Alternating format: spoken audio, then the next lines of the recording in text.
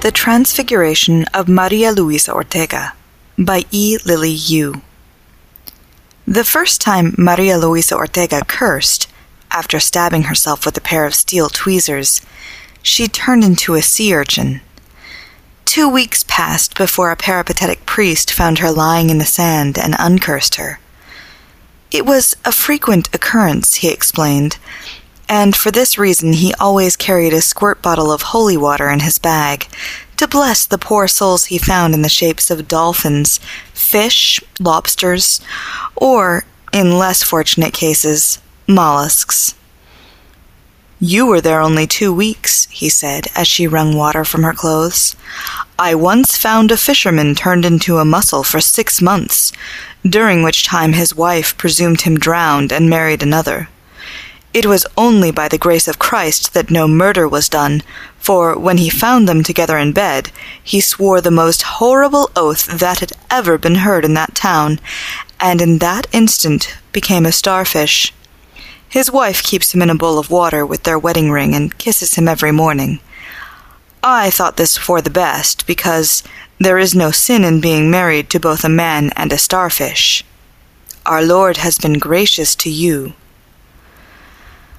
"I have lost my tweezers," she sighed, "as well as the specimens I was collecting for the university. They will think I have walked away from my job." "But are you not now more valuable to them than any heap of kelp could be? You know exactly how Arbachia punctulata masticates its crumbs of algae and compounds its poisons and ambulates with dreadful slowness across the tidal pool. You could write reams of papers on the details that you researched so closely these last 2 weeks, and perhaps they will give you a lectureship. But you must be careful not to swear." He smiled at her, a beautiful, strong smile like the sun on the sea, and because she could not bear that smile, she looked at his straw sandals and his leather bag, which was glassy and soft with use. And Maria Luisa Ortega said, "No, I will not go back to the laboratory and the students dissecting their oysters, not even for a professorship. I will take holy orders, and then I shall wander the sands and collect lost souls, even as you do." "It is a hard and lonely life I lead," the priest said.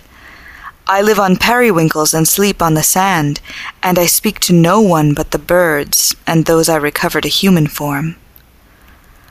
"I am prepared for such a life, Father," she said.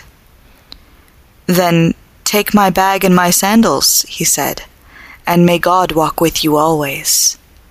And smiling a beatific smile, he uttered a profanity so terrible that the seagulls dropped out of the sky. Even as a sea lion he was handsome, with skin like silk and caramel and sweet black eyes.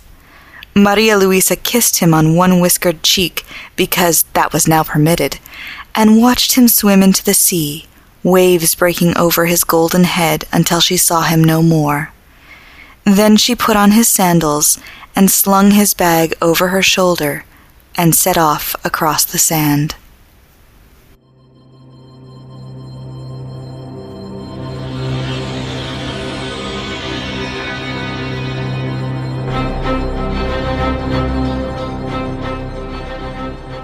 This has been a PodCastle miniature.